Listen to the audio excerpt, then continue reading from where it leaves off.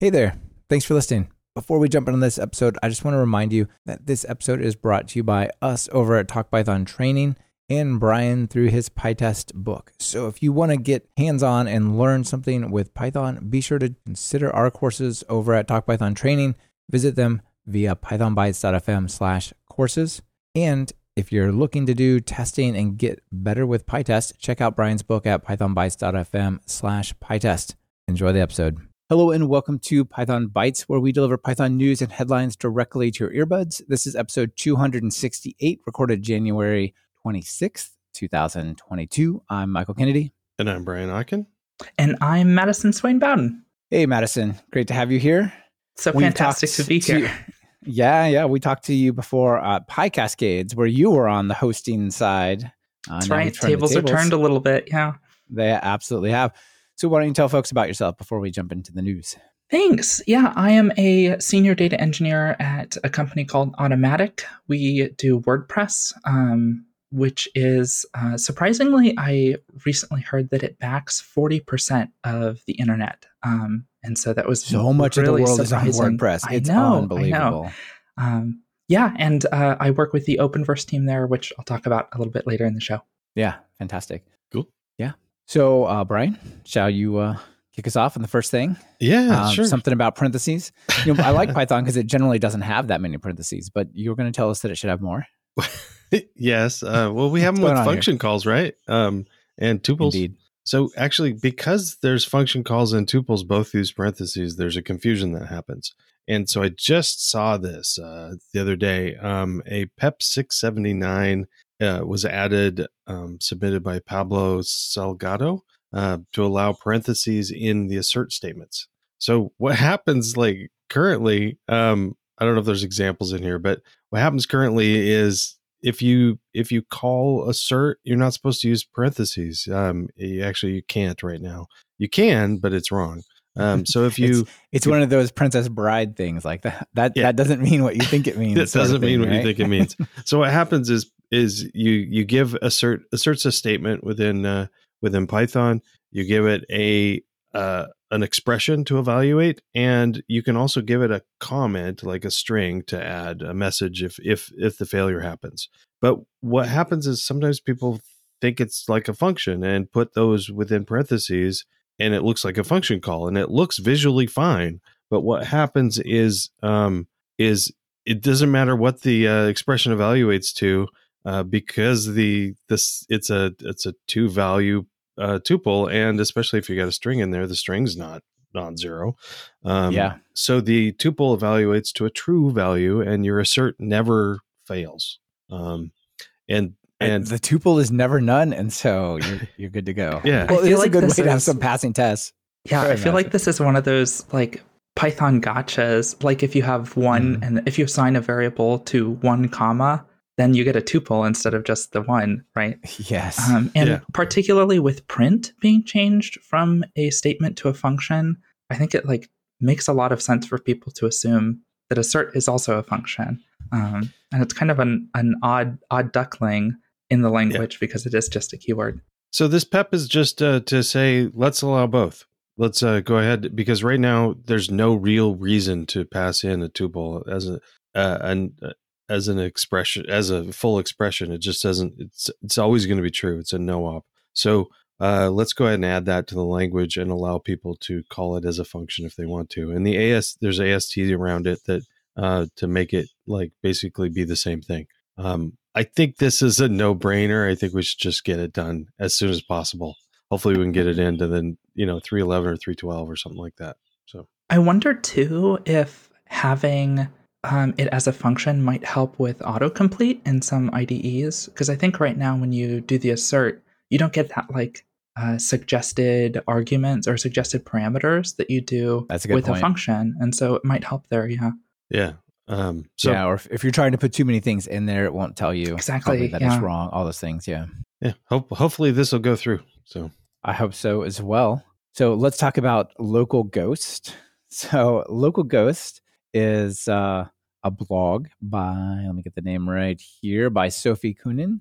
And she blogged or wrote about everything I Googled in a week as a professional software engineer. Oh, cool. So I wanted to highlight this because there's a lot of folks out there who listen to the show and just are in the industry who feel like they don't quite add up or they don't belong or whatever because they feel like they get stuck and lost and banging off things, And I can tell you, we were just talking about it last time with a joke, right, Brian? Like, I hate programming, I hate programming, I hate programming. It works. I love programming. But the hate part, there's a lot of searching, a lot of Googling and bouncing around from that. And so here's just another pro software developer, pro in the sense it's her job. And she's been doing it for a while. And it just talks about like, okay, what did I do? So what she searches is slightly different than what we would search because she mostly is a front end and Node, mostly JavaScript type of developer. But it doesn't really matter. You can sort of see there's some basic stuff. NPM React testing library. And what's nice is she put the little comment behind a lot of these, like, why did she search for this? Not just the words. Like, during a React upgrade, looking at dependencies to see the latest versions and checking for breaking changes. And then React Apollo release notes, totally normal. And then undo a rebase. Oops. I think we've all been there. Yeah, exactly. Or just silence warning. Or maybe it's undo commit. No, what did I do? I can't push this. Just silence warning. Don't judge me, okay? So there's a bunch of interesting things, and it kind of goes along there. So you all can look through it. I don't want to go through all the details because there's just a lot of stuff. What were you going to point out there, Madison? No, it's just a lot of fun and interesting searches. And I think like if we were all to do this sort of analysis for ourselves, it would be kind of an interesting retrospective. It would be super interesting. Yeah. Like what surprised you most about your search history? Let's see. There's a few, I think one on Friday down here at the end of the week. That was pretty, yeah, I put my notes. I'll pull it up down here. So one that I thought was interesting was she searched for expecting a parsed GraphQL document. Perhaps you need to wrap the query in a string, quote, GQL tag. And the content of that's not super interesting, but what that is exactly an exception message, right? In some sort of code. And for people who don't do this, you should take the error messages and put them straight into Google or straight into DuckDuckGo or wherever you put search things. And it is so good at finding the problems. Yeah, exactly. And maybe quotes on the really important bits, right? Like I really want to make sure it's GraphQL and not some other document or something. I would say half the time when I do that, it takes me exactly to the GitHub issue that describes the problem that I'm experiencing. It's which is surprisingly effective, isn't it? Absolutely. It's like, why does this work so well?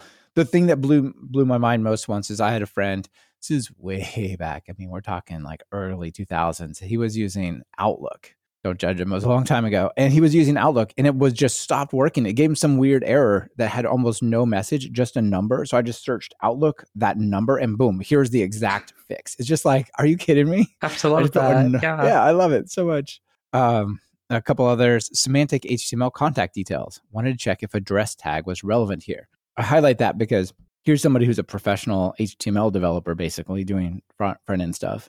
And still, they're Googling to see, does this address tag match here? Like, should I use this block, this HTML tag in this situation, right? So it's, even if you work in stuff day to day, there's stuff that you just go like, I'm just going to leave that to the search engine and distributed cognition and not have to, memorize every detail of what I'm working in.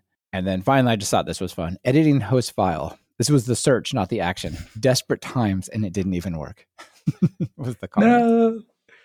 I think this is fun, and I thought I'd just share it because I think it's interesting for people to compare notes. One of the things I noticed recently was I don't remember the exact way you're supposed to get to GitHub repos. So I usually just Google GitHub and then my repo name just to get to the repo. Exactly that. Yeah. Nice. Well, and a lot of times I search for like a project and then it brings up like PyPI or some other, like the read the docs. I was like, no, I want GitHub. Take me to GitHub. Yeah, I'm always like, all right, fine, I'll click the PyPI so I can click on the source code. Exactly. How many links do I have to go through just to get to the repo? Exactly. Yeah. I know I'm 2 clicks away. That's good enough. Let's do this. Yeah, I have a couple thoughts on this. Tell us. First of all, localghost.dev is an amazing domain name. I absolutely adore that. And the second is it's really great seeing articles and posts like this. I see a lot of seniors, particularly like senior women and others underrepresented minorities, talking about this sort of thing. And I think it really helps to dispel the myth that like you have to be an expert who has every command for every utility memorized in order to be a senior dev. Like a lot of us are doing these sorts of Googles, right? We're like looking up the function signature for something that's like in the standard library. We're all doing this, and so I think it's really valuable to share something like this, particularly for people who are new. Yeah, Awesome. Some of the best skill acquisition isn't memorizing things; it's remembering that the feature was there, Exactly. so that you can look for it. Yes. Yeah. Right. Exactly. I need to know just enough that I can Google it. Yeah. To get to where I want to be. Absolutely. And Johnny out in the audience also thinks this is interesting. Yeah, we all think this is great. Fantastic. All right. I did give a quick shout out to PyCascades previously. Madison, you want to tell us about your first item? Yeah, I wanted to share about it. So PyCascades is coming up in less than 2 weeks, which is really exciting. We have another year of just excellent and diverse talks from an array of different subjects and expertise levels. Last year we were online, and we're going to be online again this year using the same platform that we did last year, and a lot of people really enjoyed that platform, so we're excited to use it again. We're hoping to do some watch parties in Seattle, Portland, and Vancouver, but unfortunately, reality wanted us not to do that, so we opted against that. Intruded, But we're so excited to be doing this again this year. And one of the things that I'm like really excited about is that we have the PSF's Diversity, Equity, and Inclusion Working Group doing a meet and greet as sort of our first event on Saturday. And so they have a form that they are sharing for just trying to understand the landscape around diversity in the Python community. And so we have that linked in the show notes if you would like to fill that out. And we're going to have socials on Friday and Saturday night. And we had a DJ last year. We're hoping to have a DJ again this year on Friday night. And then we'll be doing sprints on Sunday. And tickets are still available. We'll be selling them throughout the event too. So, because it's a virtual event, there's it's not like NFTs. There's no digital scarcity with these. So please feel free to buy a ticket whenever you have a chance. And we hope to see you there. Right on. Yeah, it's a fun conference. I've enjoyed going to it when it was in person. So it's cool it's still going. I can't wait for it to get back to being actually in person. I know. We were hoping to dip our toes into it this year, but just wasn't going to happen. And I should also mention too, we're having talks from some well-known folks in the Python community, like Thursday Brahm and Jay Miller, who I know you had on Talk Python to me recently. Yeah, very recently. Yeah, and we have some first-time speakers as well, like Joseph Riddle and Isaac Na. So there's a lot of really great talks that we're looking forward to. Yeah, super cool. All right, Brian, back to parentheses and stuff. Yeah, well, maybe not parentheses, sort of, but yeah, stuff that happens between parentheses. So it is an interesting article by Seth Larson that I ran across that's strict Python function parameters, and I thought, strict? What do we mean by the strict Python function parameters? And the idea is, let's put everything together. So we have we've got keyword only parameters, and that's it's a little small on the screen, but keyword only parameters is where you can put an asterisk in the middle of your parameter list, and it says that everything after that has to be a keyword. It can't be you can't pass that in as positional. And I'm not sure exactly how that works really, but it's useful. And then you can also put defaults in there, of course, for things. And it's just that separating of where your keyword positional and keyword arguments go, and it's a cool thing. That's helped allow people to add parameters before, so this was a nice addition. And then also we've got, those are keyword only parameters. We also have positional only. So with the slash, you can say everything before the slash is a positional only. You can't pass it in as a keyword parameter. And it's the natural progression is, hey, let's just do both of them at the same time. And I didn't actually, for some reason, I didn't realize you could do this. I didn't either. Yeah. And so so then you're going to have your positional parameters first, and then a slash, and then a star, and then you'll have and then all your keyword parameters after that. What what happens then is you're both of them are true. So you have to have the positionals first and then the keywords after. And so what's the benefit? This just it looks like added syntax to confuse people. But there are a lot of benefits. One of the benefits is really that your documents and your code and your example code and all examples people look, if they look up some other GitHub repo or something using your API, all the examples are going to look kind of the same. And this is sort of something we're used to in other languages. It's I was actually surprised in Python that you could rearrange your input arguments, especially the keyword ones. You can rearrange them and they work fine, but it's confusing sometimes. And I just actually think this is kind of a neat idea. I think that especially for API or library API entry points, doing something like this might make complete sense, and it's something I'm going to look into considering just to make sure people use something consistently. The article also goes through a thing about empowering library authors to have flexibility to change things, and it's a good thing to read up on. But I was curious what you guys thought about if I were had an API, or you were looking at an API and it had this /* in the middle of everything, what would you think? I mean, I really like this concept, and I'm glad that it's a feature of Python because of that uniformity that it can create. I've never had an opportunity where I felt like this was something that I really should use, but I think that's a large part because all of the stuff that I work on is usually internal tools, and so even if it is open source, there's not like a public API that I'm building, and so that right. that if you're uniformity consuming it versus creating it for others, it's very different, right? Exactly, yeah. And so I think it's always a good thing to keep in the back pocket when you like have a particular contract that you really want to enforce with how functions are used and keywords and whatnot. Yeah, I also am glad that it's here, and for the same reason as medicine, I don't use it very often because to the extent that I do make open source libraries, they're pretty basic and don't have tons of like tutorials or anything about them. Maybe I should think more about this, honestly. But I do like the idea that you can say, no, this is going to be like this specifically for certain things, and say this stuff you cannot use as a keyword argument. You have to just pass positional. This stuff you must. It has to go in this order and so on. Yeah, I like it. I one of the things I see is people looking at other examples and saying like, so if you've got if you just have normal arguments, they can be you can pass them in as keywords even if most people use positional, and then you can reorder the keywords and put them in a different order, and then somebody else might look at your code, copy it, and then take off the keywords, and now they're in the wrong order. And that'll mess things up. This is Dean added a comment of so def _ star. This is legit syntax. That's funny. I can't even read that out loud. It's so confusing. Looks like code golf is what it looks like. Goodness. So anyway, I think it's like typing in the sense that it's a good feature that's there and it can be helpful for making things more explicit in Python. But part of the power of Python is that it's very versatile and approachable. And so I think it's nice too that it's not like this is something that you are required to do for every function that you write. Yeah. I do like the flexibility there.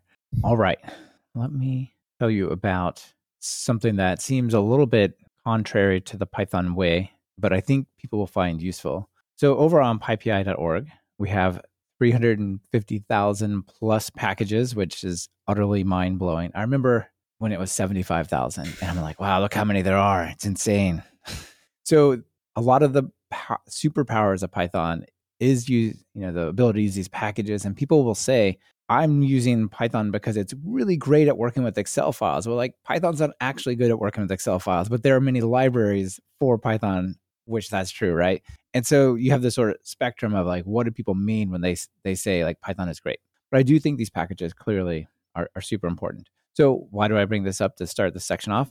I want to talk about a way to not use PyPI, but still do some cool stuff. There's this thing called MuRec, as in small requests over here, created by, I got a name. Yes, if it pulls up, Sriram. So very cool project here. And the idea is it's request like, not a drop-in replacement for request, but like requests with limited features. But if you're using a limited subset of what requests could do, you could use this library and have 0 external dependencies, no virtual environments required, no pip install -r or friends required, and just have like a real simple thing and not have to fall back to just URLlib, which is pretty cool. So it does standard stuff. I would recommend maybe even from import murec as requests and then request.get. See what breaks. Yeah. Yeah, exactly. I mean, and then see if it works or not. So it does have some limitations, quite a few actually. Like it doesn't support connection pooling, for example. But if you do request.get, neither does that. You have to create a client session and then use the session to do get and so on if you want connection pooling. Apparently uses a lot less memory. But the main reason besides just convenience of like, I want to give you a Python file you can run or a set of Python files you can run the top level one without any external dependencies. So that's pretty nice. The other one is to avoid supply chain attack vulnerabilities, right? We've talked before about people putting malicious stuff into PyPI. We talked about the guy, Marek, I believe it was, who had like sabotaged his NPM packages and those kinds of things. And, the cascading change of like the super dependencies in the JavaScript world meant that was really, really bad, right? So here's a way you could put something that does request like things into your code and it doesn't have any dependencies. There's no way someone's going to take over that account and put something malicious there. Or even maybe worse is like the dependency of the dependency of the dependency is where the problem is.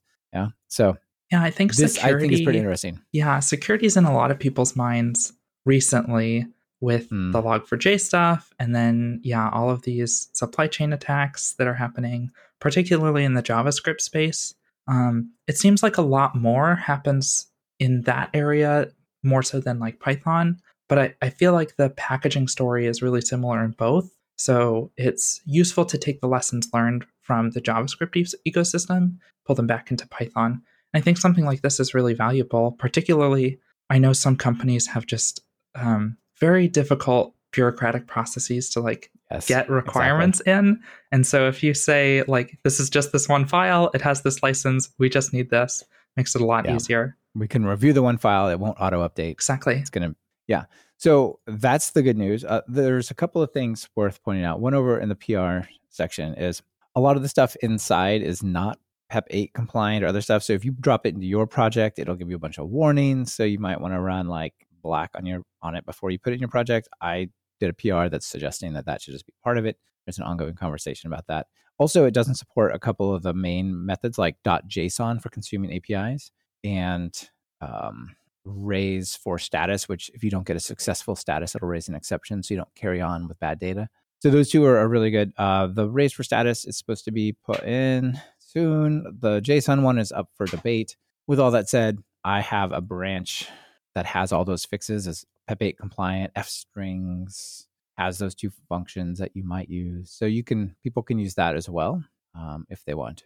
Did you put a PR to get those back in? Oh, yeah. That's what I was pointing out before. I absolutely, they're not, I'm debating with the author whether or not he thinks that those are appropriate to add to it. Maybe you could rename it medium rec if...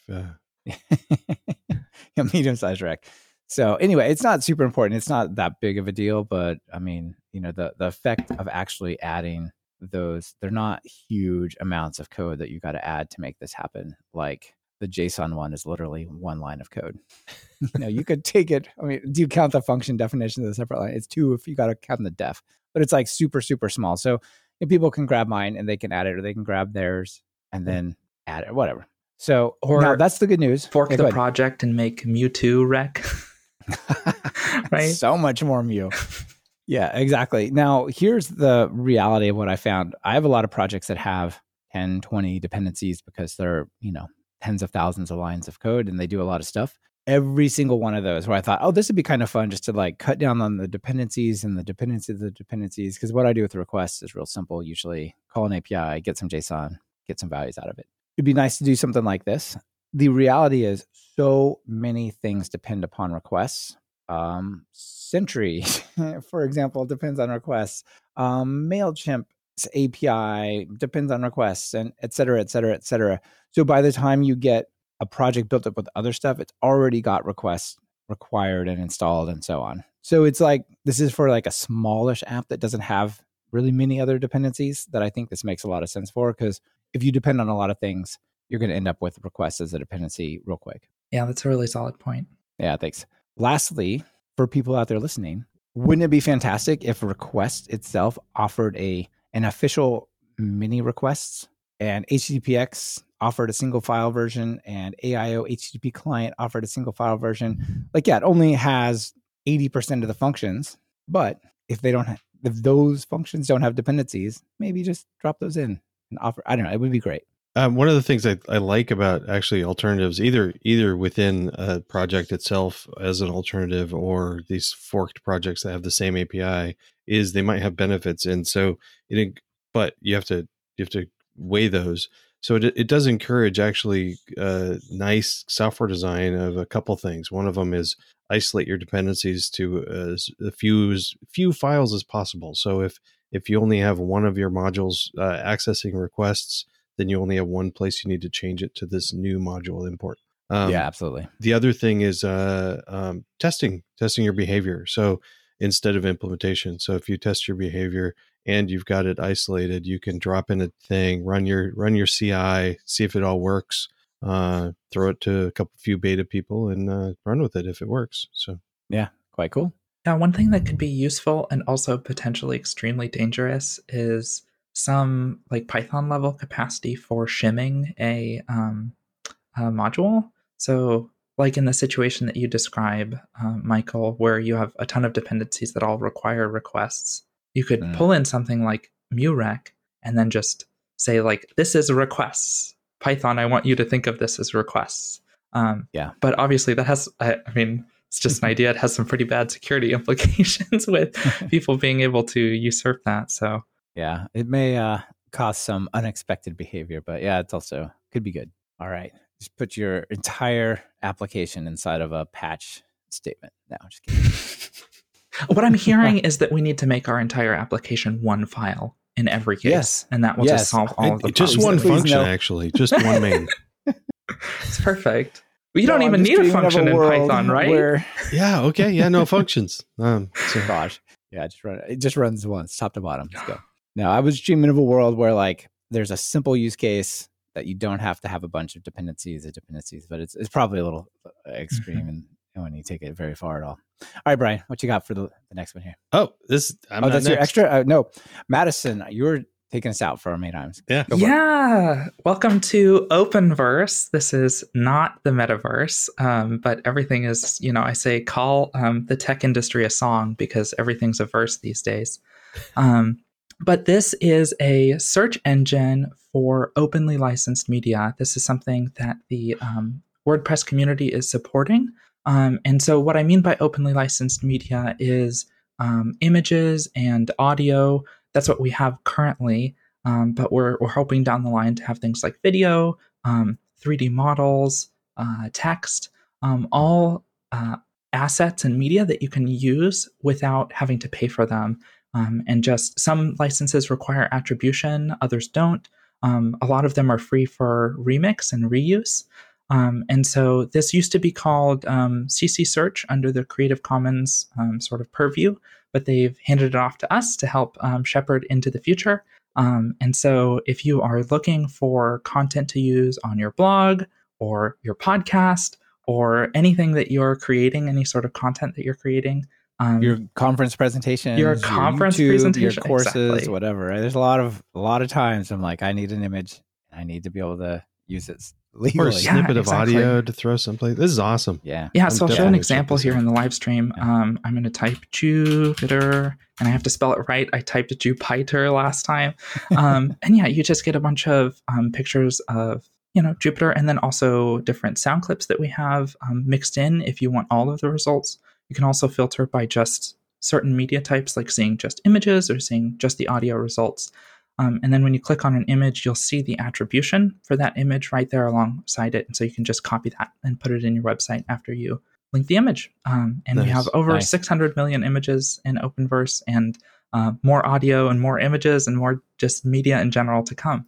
Fantastic. Oh, and if we search Jupyter, there's some fun like conferencey screenshots. yeah, right So on. there's lots to use here. Cool. Alvaro asks, can you search by license type? Yeah. So I'm sharing this in the live stream, but on the right, the first filter that we have is by different license types, and a lot of these are, I believe, they're Creative Commons license, but not all of them are. We have public domain markered licenses as well, and then you can search by use too, depending on how you're using that. So if you're using it commercially, that's going to have different licenses and implications for you versus modifying and adapting. And then we have, Openverse serves as like an aggregate for different entities that host some of this openly licensed media. So things like museums, NASA's photos, that sort of thing. And so you can also search by provider too. So if you're looking for space photos and you say, I just want NASA's authority on this, then you can sort of filter by that aggregate. Very cool. Yeah. This is a constant challenge, and it's great. Like, it's a challenge for blogs. It's a challenge for like all these things, right? But it makes perfect sense why WordPress would be interested in this. Totally. Yeah. And we're hoping to have it integrated into WordPress down the line. So like if you're working on a WordPress site and you want to add an image, one of the blocks that you can pull up is just search on Openverse, and then you pull it in and it will pull the attribution in with it, and you don't have to do a whole lot of extra work. So we're hoping that that's going to be coming down the line too. And it's so easy to just like go to Google Images and find an image, but it's harder to find the appropriate attribution for that. And particularly, you can get into some very interesting legal spaces if you're making money off of that photo too. Right. So. I mean, it makes perfect sense if you're like a high school student doing like a research project. Who cares, right? But it starts to push the limit if you're selling something or you're making a book or whatever. Yeah, one of the things I think is interesting is the difference between free, like non-commercial and commercial, and we think of it like big companies or blogs or something, and that it's not that cut and dry, because like you're starting a podcast, you start getting sponsors and you're making like $5 a week. That's commercial, but it's not like I can afford a huge license. So yeah. Right, yeah, exactly. Absolutely. And I mean, and maybe you started non-commercially and then it became commercial, right? But you'd already used it and stuff like that as well. Yeah. How about a real-time feature request? Dean Langston asks, says, I wish it had this is a ping with a transparent background. Like, I hear it. I use that feature all the time in Google Images. Yeah. We actually just finished a redesign of the site. We launched yesterday for this redesign, which is really exciting. But we have lots of stuff that we want to start adding to this. Turns out that making a search engine is not easy. Surprise. So there's a lot of work to be done, but that's a great feature request. All of this too is a great plug. So thank you for that comment. All of this is open source. And so if you just search Openverse GitHub, like we had mentioned earlier, because if you just search Openverse, you'll actually get the site. You can go and make an issue on any one of the number of repos that we have for describing this project. And on top of that too, if you know of a like content provider, like a museum or whatnot, that has an API that could have its images added to Openverse, we're trying to make it really easy to write those. We call them provider ingestion scripts. So even if you just know of one, you can make an issue for us and we'll write the provider script. But we'll also love public contributions if you have a source that you want to add and you want to get it into Openverse. Oh yeah, that's great. All right, Brian, now are you ready for your extras? I am. Yeah. So we were talking about security and supply chain for packages. And so I noticed this actually, gosh, it just came out. Like, was it yesterday? Yesterday, Brett Cannon announced that he has a GitHub action that called pip secure install that he published, and apparently VS Code or VS Code Python uses it. But the thing is it just sort of, if you pip install something with a requirements file, it could have who knows what it all is in there, and your requirements, and then they have dependencies, and they have dependencies. Well, this secure install allows you to do through GitHub Actions, use a requirements file, but you have to have stuff in it. So you have to have it doesn't pick up any dependencies, and it requires hashes. So you have to have a full requirements file with all of all of the dependency tree in there with the hashes to eliminate these like supply chain problems. It doesn't eliminate them, but once you've tested a good package, you can just put this in there. So I just wanted to give a shout out for this project by Brett. So that was cool. Cool.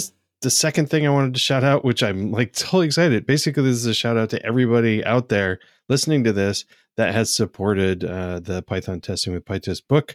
I was talking right before we started recording that today is the last day I get to touch it. I get to my final edits are going in, but because of all the beta purchasers, it's supported the rewrite and just been awesome support. And right now it's at number 2 is the bestseller on Pragmatic. So that's pretty exciting. Congratulations. That's awesome. That's fantastic. Yeah.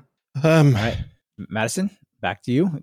Anything you want to give a quick shout out to? Yeah, a couple quick things. One thing I forgot to mention about OpenVerse, it's also written mostly in Python too. So if you're familiar with Python, you can help contribute. But on top of that, PHP. No, that's it's kind of interesting because most of WordPress is PHP and JavaScript, but OpenVerse is a fun little extra, blob on the side that runs in Python. So yeah, beautiful. Speaking of small Python web apps and whatnot, some folks in Seattle recently launched a new police accountability and information tool, and so this is just a tool. It's spd.watch for the URL, and it's a tool that just allows you to search for police officers in the Seattle area and get information on them. So, if you're interacting with an officer, sort of what their history is, how long they've been with the force, that sort of thing. It can be really useful for community safety and also just accountability. And you all had mentioned Just in episode 242. I just wanted to give a shout out to it. I have been using this for every single project that I have touched. When I go to a project that doesn't have Just, I get very angry. It's so fantastic. I mean, the fact that you can add comments for different recipes, your recipes can build on other recipes. There's a lot of complexity that you can have in the Just file, which makes it easy for new people to come on and start contributing. And so if you have lots of Docker containers that require, certain specialization in some sense, you don't have to write this big long README that describes all the steps. You say, download Just, and then just run, and that's it. It's so nice. I totally forgot about Just, so I'm glad you brought it up again. It's so, I can't sing its praises enough, honestly. Although I do have to say, its name does make it very difficult to do Google searches for. And then lastly, I just want to give a shout out to the GitHub package registry. That's ghcr.io for GitHub container registry.io. They do free Docker image hosting for open source projects. And I'm not sure what the pricing is for. We could see the pricing. But they do free for open source projects, which OpenVerse is taking advantage of. And I've used on a number of personal projects, and it's been incredibly helpful to just be able to build and push an image for free with GitHub Actions and then have that hosted for free on GitHub Container Registry. Oh, that's cool. Yeah, it looks handy. Cool. Nice. Yeah. How about you, Michael? I got a couple extras? as well. Yeah, I got a couple. Let me go back here. So very kind message came out on Twitter saying, here's a really cool way you can go to the transcripts for the podcast, which is on GitHub. And then you can do a search across them using some nice GitHub search features. Absolutely true. Very nice. I also wanted to point out a couple of things that we actually have some neat features that people can play with. First of all, we have a search engine. You can click in the upper right. This is, look, we're live streaming. So the thing you can search for. So I could search for PyTest and it would come up with the episodes and whatnot. I could search for Hawaii. Every single episode. Yeah, exactly. So we get our Python on the beach that we did recently and whatnot. Oh, nice. My search for Just was very difficult, but through no fault of your own. If you search for Just, we get a whole bunch of stuff a lot, back. Yeah. Yeah. But it's pretty neat. It also has a JSON API. If people want to consume that, they can go and search for stuff, and then it'll come up with a JSON variant of results and whatnot. Nice. Yeah. So that has been there for a while, so people can check that out, and that's cool. But I also wanted to point out something brand new, Brian. I don't know if you even got a chance to play with this because I just did this. I did. It's so cool. It's so good. So if you go to the transcript, so if you're on any episode, usually on the right, it'll say, unless the screen is really small, then it might be the bottom. It'll say full transcript. And then you can go in here and there's transcripts which are searchable and there's a play thing, but there's also now a ability to click on any paragraph or sentence, the little play button next to it, That's and awesome. it'll just start playing the episode at that time. So Very cool. if people want to go back and use what we've been doing for 4 or 5 years, whatever it's been, as resources, that should make it a little bit easier. Did you backpart this to like old episodes also? Yeah, because this is, so let me tell you how I did it. Because the transcripts, if you look at them, they just have like a time stamp there. Yeah.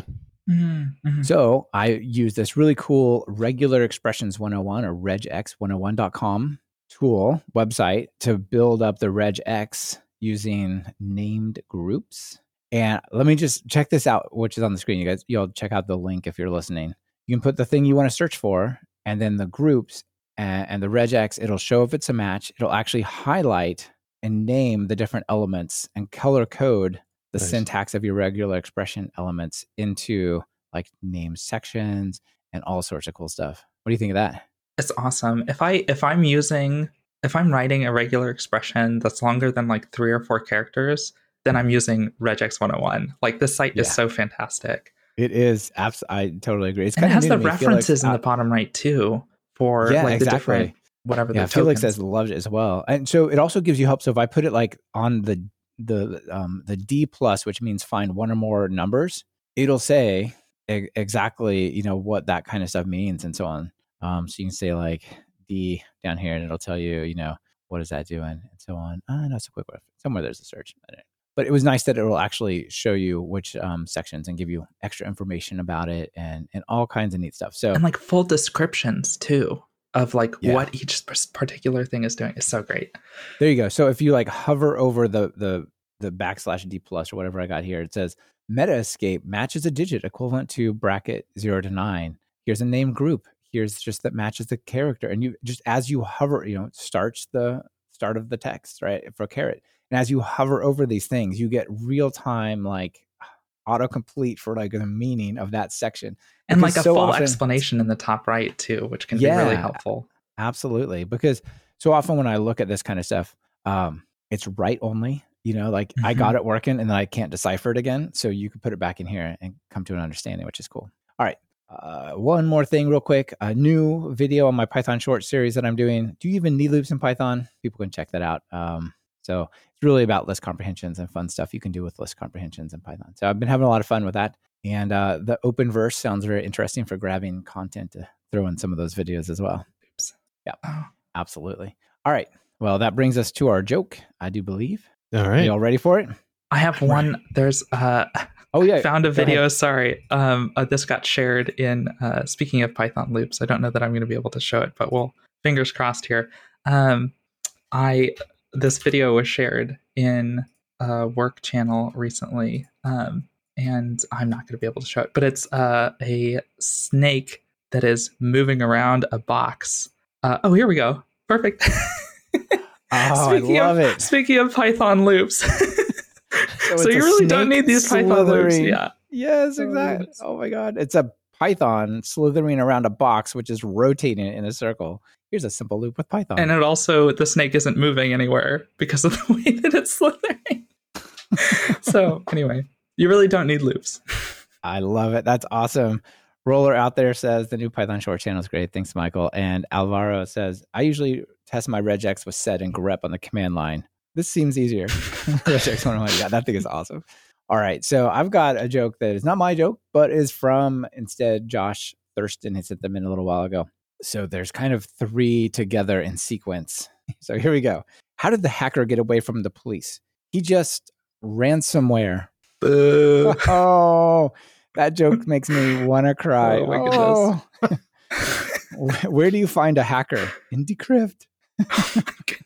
Oh, they're so bad. These are full on. Hold on, I'll add them to the stream as well. Those are full on dad jokes right there. That's 2 thumbs down in a good way. Absolutely. Right. Like overflows the bad buffer and becomes good again. Yeah. Wow. Fantastic.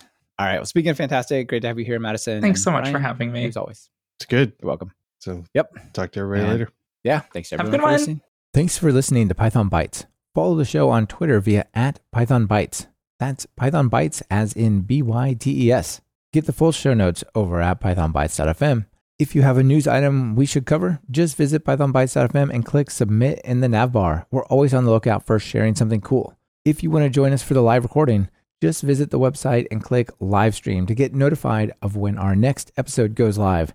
That's usually happening at noon Pacific on Wednesdays over at YouTube. On behalf of myself and Brian Ocken, this is Michael Kennedy. Thank you for listening and sharing this podcast with your friends and colleagues.